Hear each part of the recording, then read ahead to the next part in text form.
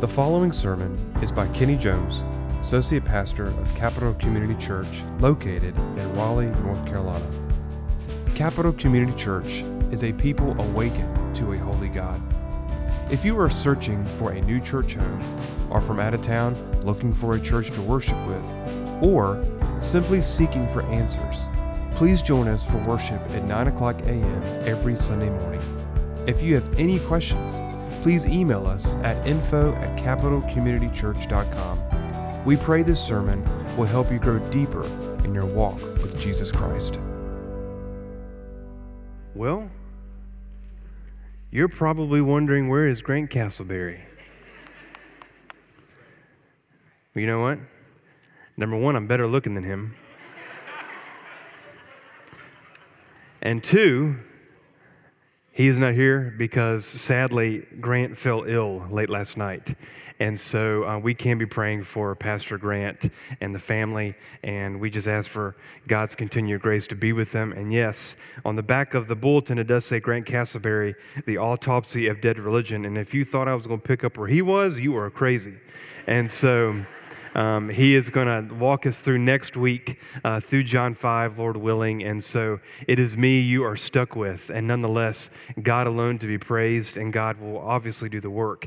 Let me tell you something. You know, when things like this happen, people say, "Oh, you nervous?" The great thing about this, we serve a sovereign God who has orchestrated every single event in our lives. There are no accidents and there are no chances.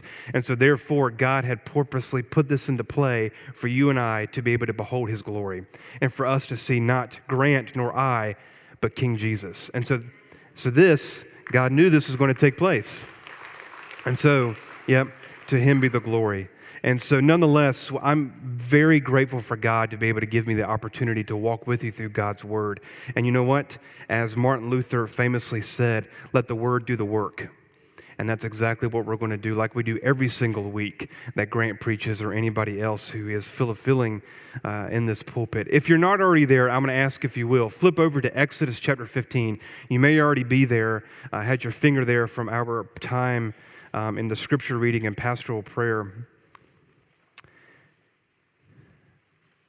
Exodus 15 is probably one of my favorite passages in Scripture. It's the Song of Moses. And to give you a little context of where we are in Exodus chapter 15, you know, up to this point, Israel is now free. And not only are they free, they are also on their way to the Promised Land. And they have been enslaved. If you are a student of the Bible, even if you're not, if this is the first time you've heard the book of Exodus, the people of Israel, God's people, have been enslaved for over 400 years. And now, because of the hand of God, because of His deliverer, Moses, they are now going to the place where He wants His people to be established and to be able to worship and to be the people of God, to be Israel. God is with His people. And when you look at just the previous chapter in Exodus 14, this is probably one of the most famous passages in all of Scripture, because whether you just flip over a page or just see, it is when God splits the Red Sea in half for the people of Israel to cross and to be safe and continue on their journey to their Promised Land. Now listen, whether you have seen the Charlton Heston movie of, I don't remember when it was made, but of the Ten Commandments, which is not biblically accurate, so to speak, but even if you remember that classic movie, there is a scene where you see Charlton Heston on the end of that rock splitting it in two, and the people walk on dry land. And this is the context of where we are in Exodus chapter 15. It's an amazing feat of our Lord to take a people who are probably estimated about 1 million people, going straight into a sea. Yet, they're not harmed, they're not wet, they're walking on dry ground, and God alone put them on the other side, and they are safe. And that's where we find ourselves here at the Song of Moses. The Song of Moses. You know, it doesn't take you long to flip throughout the Bible and to see that songs are all throughout the Bible. If you flip over, of course, to the book of Psalms, it is nothing but a song book. There are songs of lament, there are songs of praise, there are songs of thanksgiving.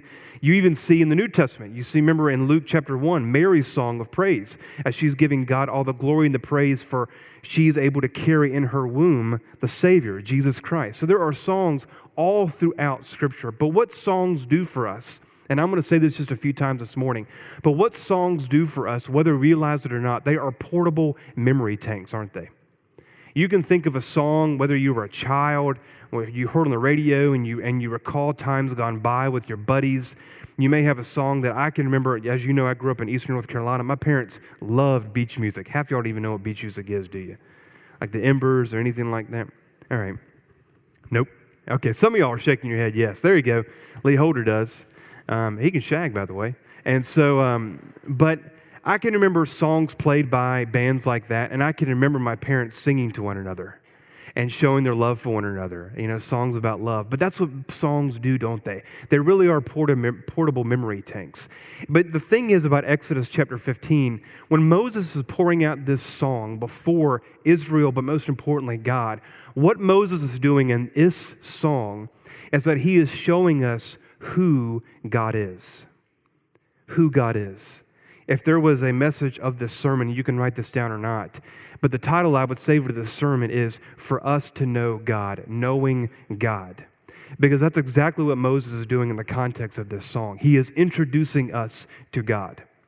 Now, R.C. Sproul, you've heard many times come from this pulpit from Grant, myself, probably one of my favorite Bible teachers that has gone to be with the Lord. R.C. Sproul was asked one time in an interview, and in fact, I think Grant was talking about this just a few weeks ago, but he was asked one time in an interview, what is the greatest need of the church? And his answer was for people to witness and to encounter a holy God. That's what we need. That's what we desperately need. We need it daily within our own lives, but that's in fact what the whole world needs to encounter, is a living and a holy God. In the English vernacular, we can say words like holy, we can see things like glory, we can say things like sovereignty. It's one thing to say it, but it's another thing to believe it. It's easy for us, as we know, in times of when things are going well, for us to say, God is good, to God be the glory, and language like that. But the reality is this, and we have to be careful when we put ourselves in the context of the Scripture, but could you imagine for one split second with an army right behind you, and you were literally at a dead end, up to a sea, your back is literally up to the sea, and yet here you are with nowhere to go. But who provides for his people? A holy God. God provides the way. And through the thanksgiving and praise of Moses and the people of Israel, and as we see at verse 21, Miriam, who sang a song, they're introducing us to a holy God. God is the one who has carved this path in the Red Sea. And let me tell you something, ladies and gentlemen. You and me need to encounter a holy God today. We need to encounter a holy God every single day of our lives. And so my prayer, even if you have been a student of the Bible, even if you have been a believer for many, many years, I pray for myself daily, Father, never let me come undone for the unshakable reality of your holiness. That's what I pray for myself. And that's what I'm praying for you. That's what I prayed last night when I got the phone call for Grant. And let me tell you something. If this is your first time visiting with us, this is the heartbeat of our church, for you to be awakened to a holy God, because that will change your life.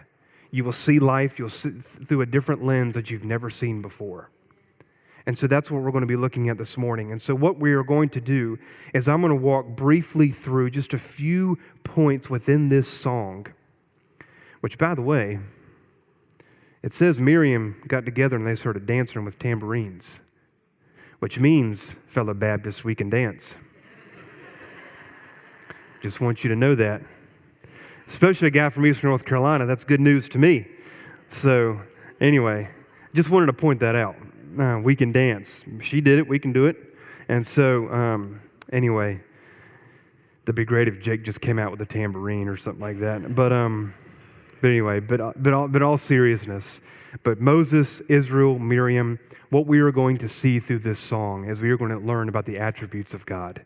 And what are the attributes of God?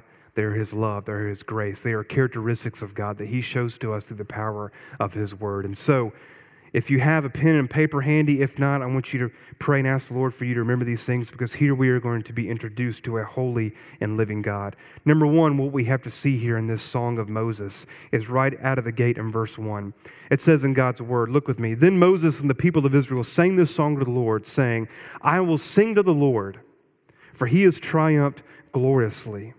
For He has triumphed gloriously. Verse 1 is God's glory. Verse 1 shows us the first attribute that we have to see is the glory of God. Moses is pointing our eyes to what matters first, the glory of God. You can see from the trajectory of his heart where Moses is helping the people of Israel and even us to see where everything has to start, and that is for God alone to be glorified. To be glorified in this endeavor of being now on the other side of the Red Sea, but also for God to be glorified in every single aspect of our own lives.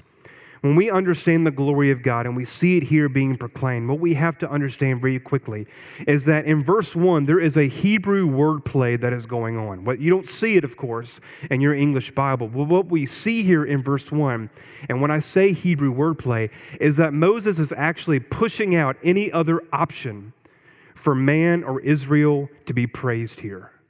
What Moses is showing us in 15 verse 1 is that no one else, nothing can get the glory in this situation. God alone can get the glory. He delivered Israel. And that's what we see here in verse 1. And that's what I mean by this Hebrew wordplay. And like I said just a second ago in my quasi longer than usual introduction, but when we come to the idea of the glory of God and we say it and it comes off our tongue, a lot of times, and I'll be transparent with you, it's easy even for me as a pastor to be able to say it and forget the weightiness that holds behind it. Because so often, even if you've been walking with Christ for a long time, it's easy for us to say it and not understand what is going on behind the word for God to be glorified. God's glory is something that is almost unsearchable. God's glory is something within our hearts that helps us to become undone like the prophet Isaiah. The glory of God is what answers questions deep within the recesses of our souls. The glory of God is with us so often, whether we realize it or not, in times of sorrow, doubt, and pain. The glory of God is also with us in seasons of blessing and rejoicing and of praise. And what we see here in Exodus 15 verse 1 is Moses is wanting us to see God is to be praised first. God alone is to receive glory and power. But the reality is also this, ladies and gentlemen. When you come to the fact that God alone is to be praised and for God to be glorified in every single endeavor of our lives, in every single aspect of our lives, if we are honest with ourselves, that can be a very hard pill to swallow. Not us, as the psalmist says, not to us, O Lord, not to us, but for your name be glory and power, is what he says. And the reason why I say it can be a hard pill for us to swallow, because the reality is this, whether we realize it or not, because of sin, that makes us want to be getting all the glory and all the praise. You may not see it. Sometimes it's subtle, but a lot of times we do want the pat on the back. A lot of times we do want the attaboys, don't we? I like to say this in the South. I coined this one time from my grandmother. We Southerners are known for our proud humility.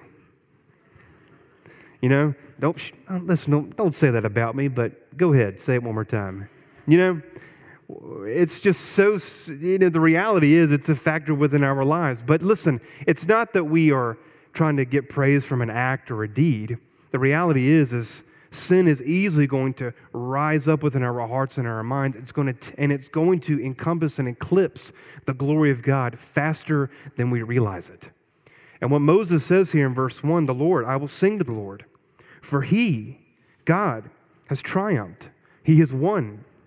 He has declared victory over this situation. But the other side of the glory of God that we have to realize is this. I don't want to just leave you, and I would be doing you a disservice if I said we are supposed to glorify God and I just move on. Because if you're like me, sometimes you want just a little bit more maybe practical application. And I love Grant's application every single week because we can just take it home. We can apply it through the Scriptures. But the reality is when I say God alone is to be glorified, we can see from Scripture alone that it has to start. If our lives are going to glorify God, if every aspect of our life is to give Him praise, it has to start where? In our heart. That's what happened to Moses. Moses is not sitting here having some existential, outer body experience. No. The song is coming from his heart. The song is coming from his heart, and that's where it has to start with us. And you may be asking the question, well, Kenny, I love the Lord. I want Him glorified. But what are you thinking about through the day? What does your mind go to when you're driving down the road? Or, the old, like my dad used to say, you got a lot of windshield time, a lot of dashboard time. What do your words reflect when you're talking to friends and neighbors and family? What are you possessing on a daily basis with your eyes? Those things matter to God. And what we see and what we think about and what we do is to bring Him glory. But like I said earlier, it has to start from the heart. And how do we have a heart that will make sure that it is aligned with the glory of God? We have to most importantly have that Isaiah 6 moment. If you don't know that passage, you can flip there. But in Isaiah chapter 6, we see the prophet Isaiah come and to encounter a holy God. And the response of Isaiah is something that we have to do daily, and I mean that daily. We have to become undone. Woe is me, is what Isaiah says. Woe is me, I am undone. I'm falling apart, is another way for us to understand that.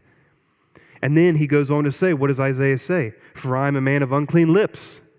What is Isaiah saying there? He realizes he is a sinner before a holy God, and the two cannot come together. It can't happen. Sin and holiness cannot come. It's beyond oil and water, and we have to understand that. But what Isaiah does is he quickly knows this. Number one, he needs atoning of his sin.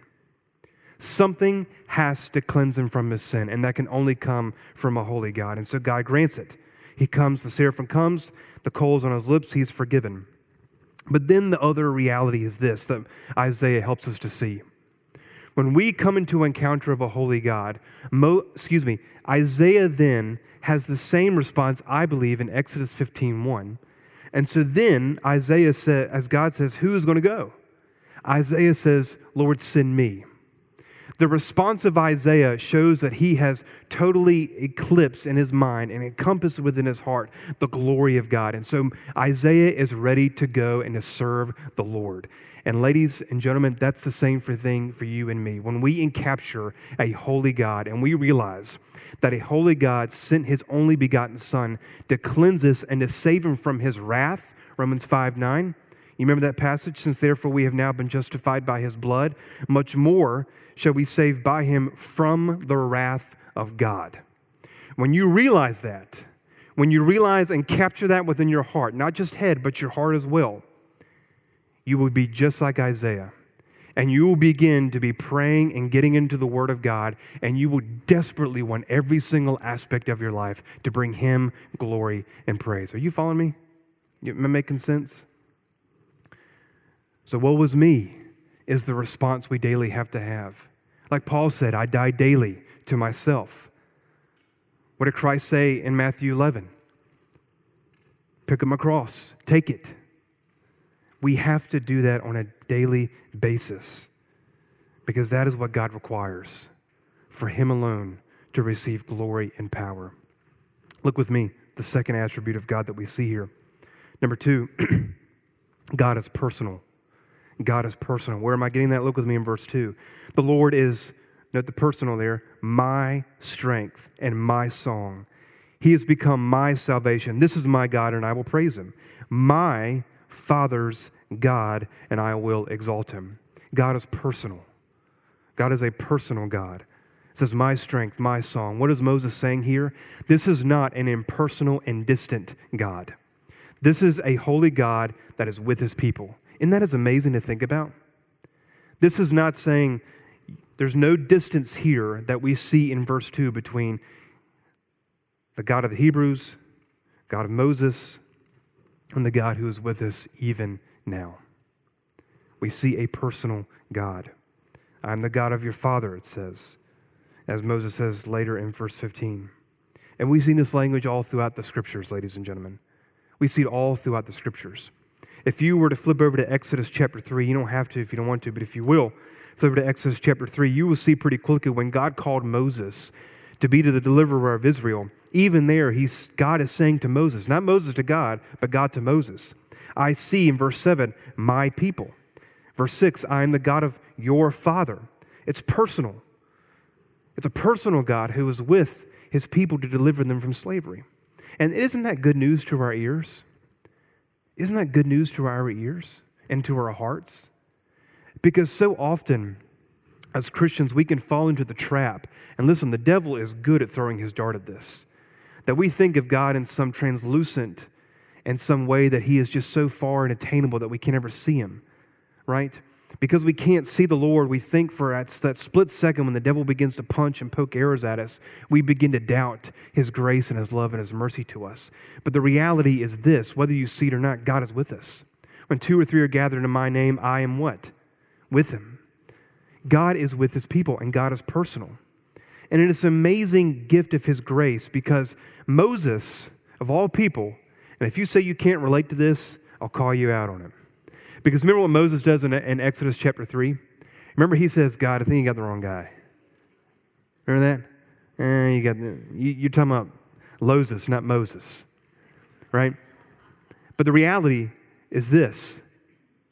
Moses wasn't going to go a single foot further unless a holy and living God was going to go with him. Moses, even later in Exodus, when you see, especially after the 10 Commandments, how many times does Moses say, I'm not going to go unless you go with me? 3 times. God knows without the presence of God, there's nothing. And people, we have to see, capital we have to see, without the presence of God here in this place, our ministries and our church is nothing. We have to be dependent on the Spirit of God and his power and let it work. Listen, I meant that with every fiber of my being. When Grant Cup's up here, I'm up here now. Let the Word do the work. It's not us. It's not about us. It's about God. But I want you to see here in Exodus 15, verse 2, that God is with us. And you can see this personal and loving God with us, not only here in Exodus 15, but I think, if you want to go ahead and flip there with me, to Matthew chapter 6, I think in one of the most personal and loving ways that we can see God with us is in Matthew chapter 6, verses 25 through 34. This is Jesus in this Sermon on the Mount, and probably one of the most, to me personally, most endearing passages in this Sermon on the Mount is when he tells the disciples, therefore I tell you, do not worry.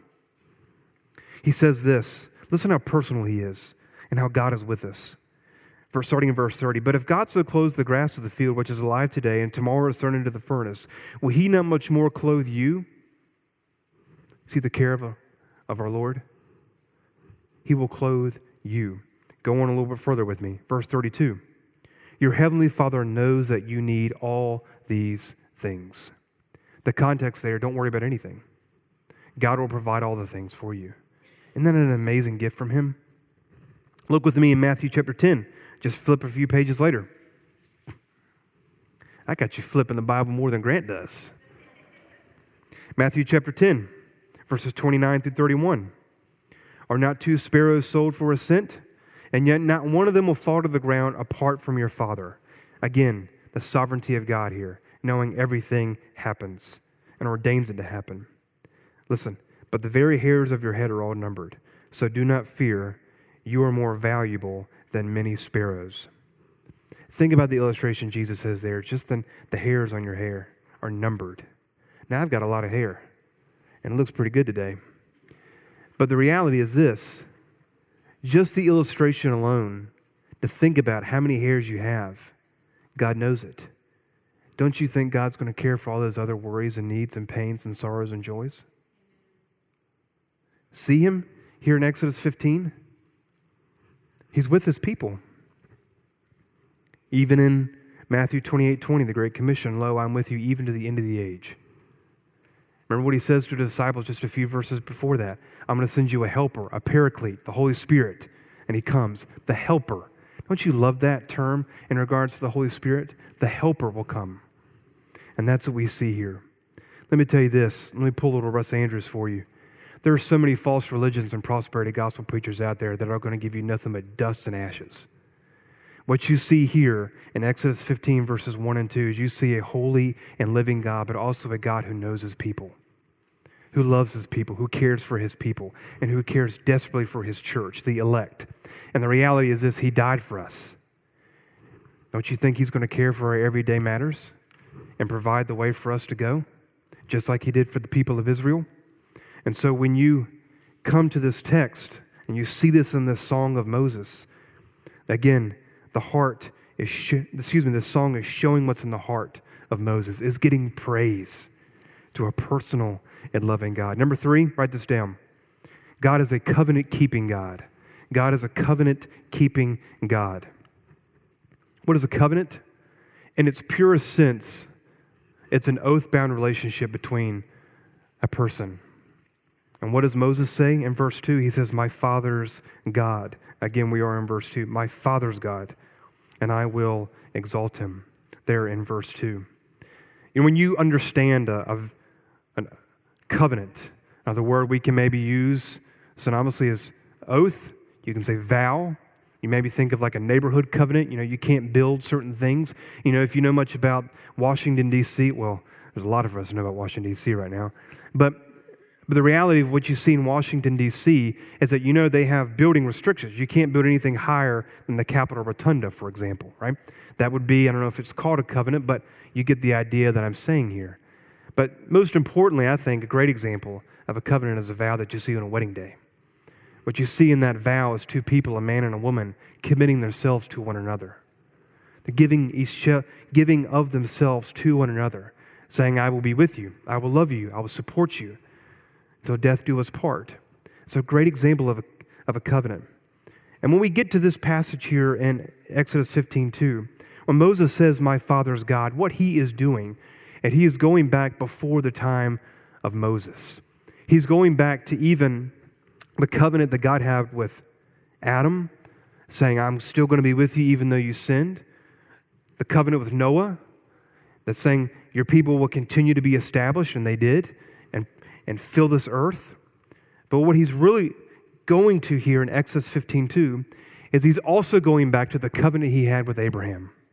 In Genesis chapter 12 through 15, there we see the Abrahamic covenant. And there is when God establishes a covenant with Abraham and says, I am going to make you into a flourishing nation. You're going to have descendants and offspring more than the stars and more than the sand on the sea. Meaning, God is going to fill this earth with the people to whom he has saved. And they are going to be billions and billions and billions of people that God has saved. That's what he's talking about. But the reality is this. What you see within the covenant is when Moses says here in Exodus 15:2, my father's God, it's also Moses saying that God has committed himself to his people. And for us to even understand this even further, is when Moses was being called to be the deliverer of Israel in Exodus chapter 3. Remember when God said, Moses says, who do I go to say who sent me? What does Moses say? I am sent. Or God said to Moses, I am who I am. That there in the Hebrew it literally means to be. He is self-sufficient. And so we see here the idea of the Abrahamic covenant, and even here with the context of being saying to be, God has committed himself to his people, and he will never leave them or forsake them. That is a holy and living God. And that's what you have to see here within Exodus 15, verse 2. And that is the covenant he has with his people. He would never leave them or forsake them. You don't see here within covenants what's the other side of the contract. We don't see that in Exodus 15, do we? As I read just a few moments ago, the full 21 verses, what you see here within this covenant, it has been fulfilled and it continues to fulfill. God delivered the people from slavery. God saved them from the Red Sea, and God is going to move them to Sinai, where they will be an established people and worship him. And we also see whether you realize it or not, the covenant continue through the gospel of Jesus Christ. If you are a believer, and that is a big if this day, if you are a believer, you are part of the new covenant, all because of the blood of Jesus Christ and his atoning work on the cross and being raised on the third day. That's the picture of the new covenant. And if you believe in that, like we sang earlier, and all I have is Christ, if you believe that all you have is Christ, welcome to the covenant. Isn't that a beautiful picture of our God? A covenant-keeping God who will never leave us or forsake us. This is the great I am. Look with me, number 4. God is a warrior. God is a warrior. You don't see this language much described anymore, do you? That God is a warrior. But he is. Where am I getting that? Verse 3. The Lord is a man of war. The Lord is his name. If you look with me in verses 4 through 10, Pharaoh's chariots and his host, he, God, cast into the sea. The floods covered them. Who did that? God. Verse 6, your right hand, O Lord, glorious in power. Your right hand, O Lord, shatters the enemy. Verse 8, at the blast of your nostrils, the waters piled up. Verse 9, the enemy said, I will pursue, I will overtake, I will divide the spoil. I will draw with my sword, my hand shall destroy them. Verse 10, you blew with your wind, the sea covered them. They sank like lead in the mighty waters. Who did this? God. He is the warrior. He crushed Pharaoh and his army. And what you see here, and these verses that I said to you, is that God is victorious. There's no ifs and buts with if God's going to win this battle. Verse 9, this is the part that you need to see here, most importantly. Notice the 3 eyes there, or excuse me, no, there are 4 there. I will pursue, I will overtake, I will divide my spoil, I will draw my sword.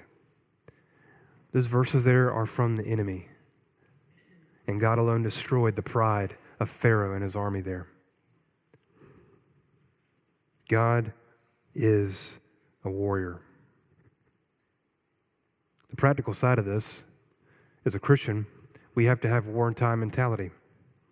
As you know, I love history. A lot of you have heard me up here before that I love reading just about anything. And Jake will know this. Jamie would too. Lately, I'm on this kick of learning about Indians, like the Comanches and the Navajo and stuff like that. Yeah, I know, I'm a nerd. Okay. I've been there, done that. But something I was telling Jake and Grant not too long ago about the Comanche Indians, which, by the way, fascinating.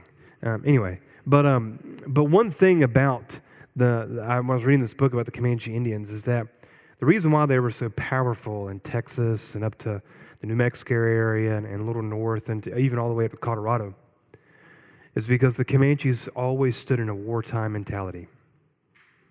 People awake 24 hours, all the time. And whether you realize it or not, Christian, we are to have the wartime mentality all the time.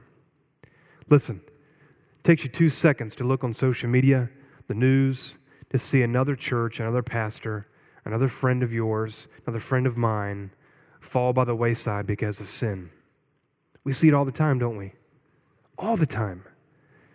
You know, Grant said just a few months ago how, I think it was Tommy Nelson who said this. Yeah, it was. We were at the conference, but Tommy Nelson said he has never been sadder in his life of his profession. Pastors falling away left and right because they are trying to gratify sin. The reality is this. If we don't have that wartime mentality within our hearts and within our minds, the devil's going to take us out. But most importantly, ladies and gentlemen, the sin within our own hearts is going to take us out. The faster you flee God and not get into his word and prayer and doing this, the faster you're going to be a man on an island. And what good is that? That's dust and ashes right there. No victory is there. So what do we have to do? We have to put on this wartime mentality, but also realize this. God alone is victorious, glorious in power, for he has triumphed gloriously over the horse and the rider he is thrown into the sea. But 2 points we need to see here. Number one, we have to understand this, that this idea of that God is a warrior because he is jealous for his own glory. When I say that, where am I getting that? That's Exodus chapter 20, verse 5. Right before God gives the 10 Commandments, God says, I am jealous for my own glory. Like I said earlier, the glory of God answers all those questions. The writers in Ecclesiastes says that eternity is searching within the heart of man. The eternal can only be solved by the eternal. You realize that? And that before you were saved, just like I was, remember that never-ending searching and battle of trying to find something that's going to satisfy, and it never does? Remember that battle before you came to faith in Christ? Well, guess what? It's eternity searching for eternity. And the only thing that can gratify that is the glory of God and his holiness. You understand me? And what we have to see here in Exodus 15, and what Moses is saying, and God himself is saying, is my glory, I will not give it to another. And that's what we see here of a holy God. And that, I promise you, Christian, will comfort your hearts and your minds more than you realize. That is what Paul is getting to the heart of in Philippians 4 when he says, the peace that passes all understanding is the glory and the power of a holy and living God. So he is jealous for his glory, and he will get it. Because again, where am I getting that? That's what we're going to do forever.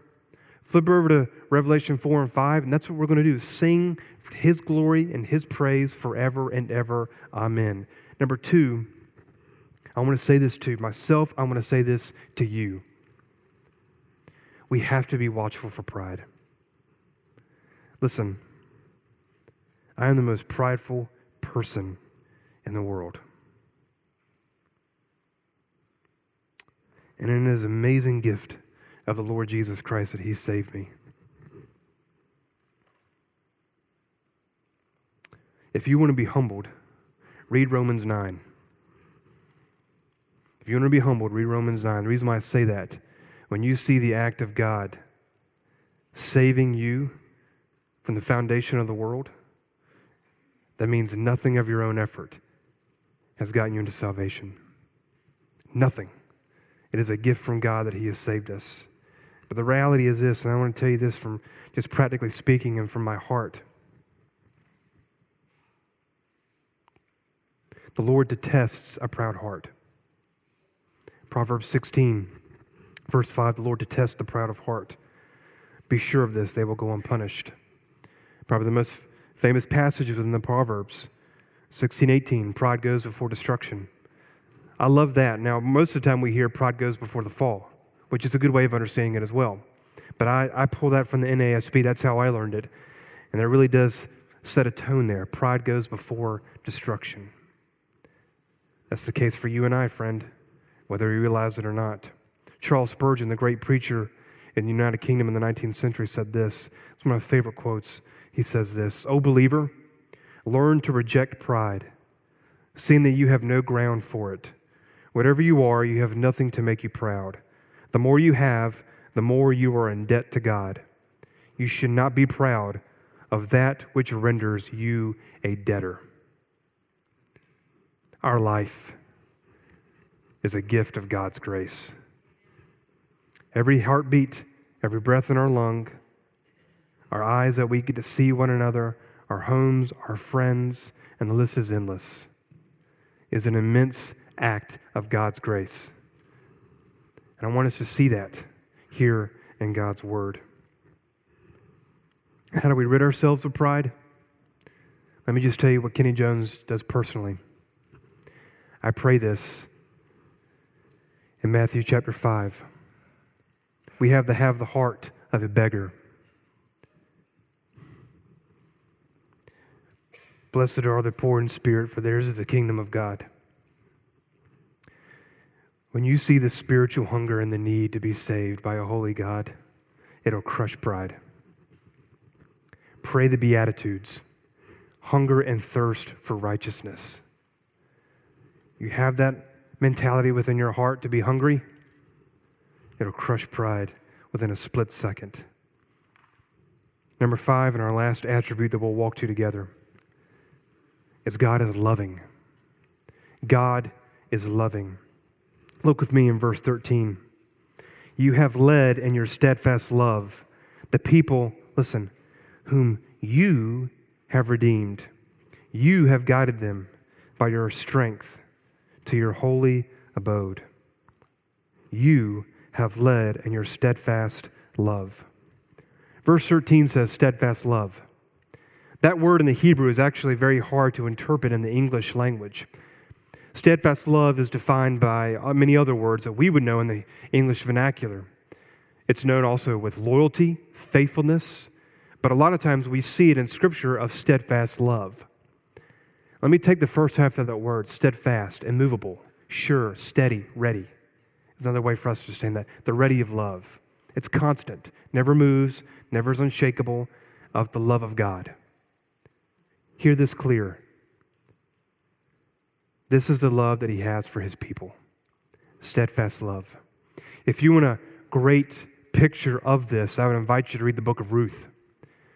The book of Ruth is nothing of examples over and over and over again of the steadfast love of the Lord. We see a picture of the steadfast love of the Lord with Ruth when she commits herself to remember her mother-in-law Naomi. I will never leave you. My God will be your God. My people will be people. That steadfast love. We see it with Boaz. When Boaz says, remember she covers his feet and he's, cover me. And she says to Moses, cover me with your wings. What is Boaz's response? With terms of endearment, he says to her, I will cover you. I will take care of you. It's not that Boaz is doing anything. It's the steadfast love of the Lord that's going to provide and take care of Ruth. And that's the same example we see here in Exodus 15, verse 13. God is a loving God. But what we also see within this love is that it's also practical. Look with me in verse 13. You have what? Led. The steadfast love of the Lord will always provide a path. There's always, another way of saying it, motion to be taken place. God will lead according to his love and his faithfulness. Where is he leading us? Like the psalmist says in verse 23, in paths of righteousness for your name's sake. That's the path God's going to lead through his love, always towards his righteousness. But also we have to understand this. As a Christian, when we receive and we come to faith in Christ, the flip side also is this. We, in turn, have to love one another. Remember when the disciples said in Matthew 24, Lord, what's the greatest commandment? What did he say? To love the Lord your God with all your heart, soul, and strength, but also to love your neighbor as yourself. For that is the law and the prophets. Today in the world, love is selfish. It's self-gratifying. The world can paint for you a picture very quickly. Love is what makes you happy. Forget everything else. That's not the love of a holy God. The love of a holy God is selfless. It serves and it leads. It's doing unto others as you would want to be done, the golden rule. And that's what we see here. But we also should understand that even when you read 1 Corinthians 13, the great chapter on love, only those attributes could come from a holy and loving God. And so what we have to see is that if we are loved by God, we in turn should love others. 1 John 4:20, if anyone says he loves God but hates his brother, he's a liar. There's a practical application here that we have to see. We are called to love the Lord with all of our heart and all of our soul and all of our strength. That's what the Bible says. It's not what I say. It's what the Bible says. So we have to love our neighbor. And of course, when we see the steadfast love of the Lord, if you flip over there, you don't have to, Psalm 136, what is every other stanza there? For the steadfast love of the Lord endures forever. Over and over and over again, Psalm 136. The steadfast love of the Lord endures forever.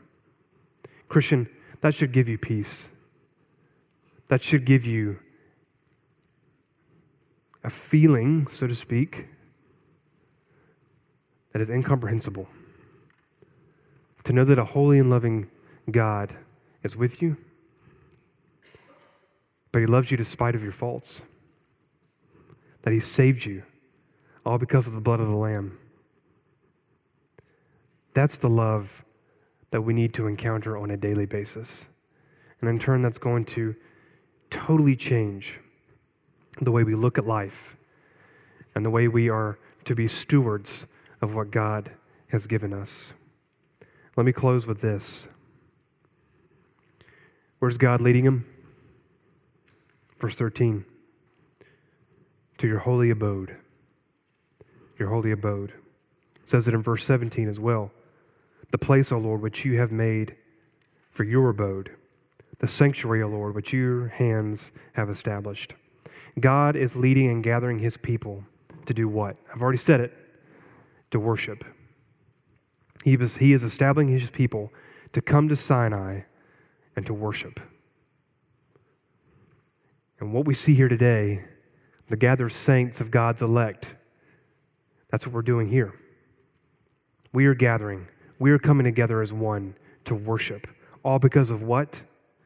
The gospel of Jesus Christ. The gospel of Jesus Christ. That's why we're able to do this. It's all because of Christ. All I have is Christ, like Jake and the team led. All I have is Christ. But the reality is this.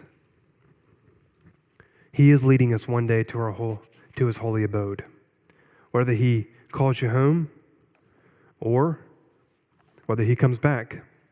Nonetheless, we will be, as a Christian, we will be with him forever and ever and ever and ever and ever and ever and ever. And it'll never go away. Because remember, hear me clear as we close. There are so many other attributes in Exodus 15. So many other attributes. We could spend weeks and months on the Song of Moses. But I want you to hear me today, and those who are joining us online, I want you to hear this. If you don't know Christ as your Lord and Savior, and you want to know his love, you want to know his unsearchable glory and power, you don't know how personal he is, how he cares for you, it can all come through a personal relationship with Jesus Christ. And friends, hear me clear. If you don't know him, come see me after, and I'll be happy to walk you through the glorious truth of the gospel of Jesus Christ. We need to know the attributes of God more than we realize. We need to know the holiness of God more than we realize, because there we are encountering him. We are beholding our God. Because the reality is this: when the day of suffering comes, can we echo the words of Moses when he says this in Exodus 14, "Fear not, stand firm, and see the salvation of the Lord, which he will work for you today. For the Egyptians who you see today, you shall never see again. The Lord will fight for you, and you only have to be silent." Isn't that amazing? Isn't that amazing? You have to be silent. Let's pray. Lord,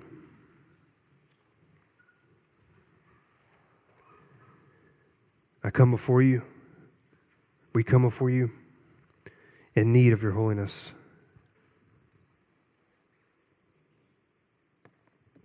Lord, the steadfast love of the Lord never ceases.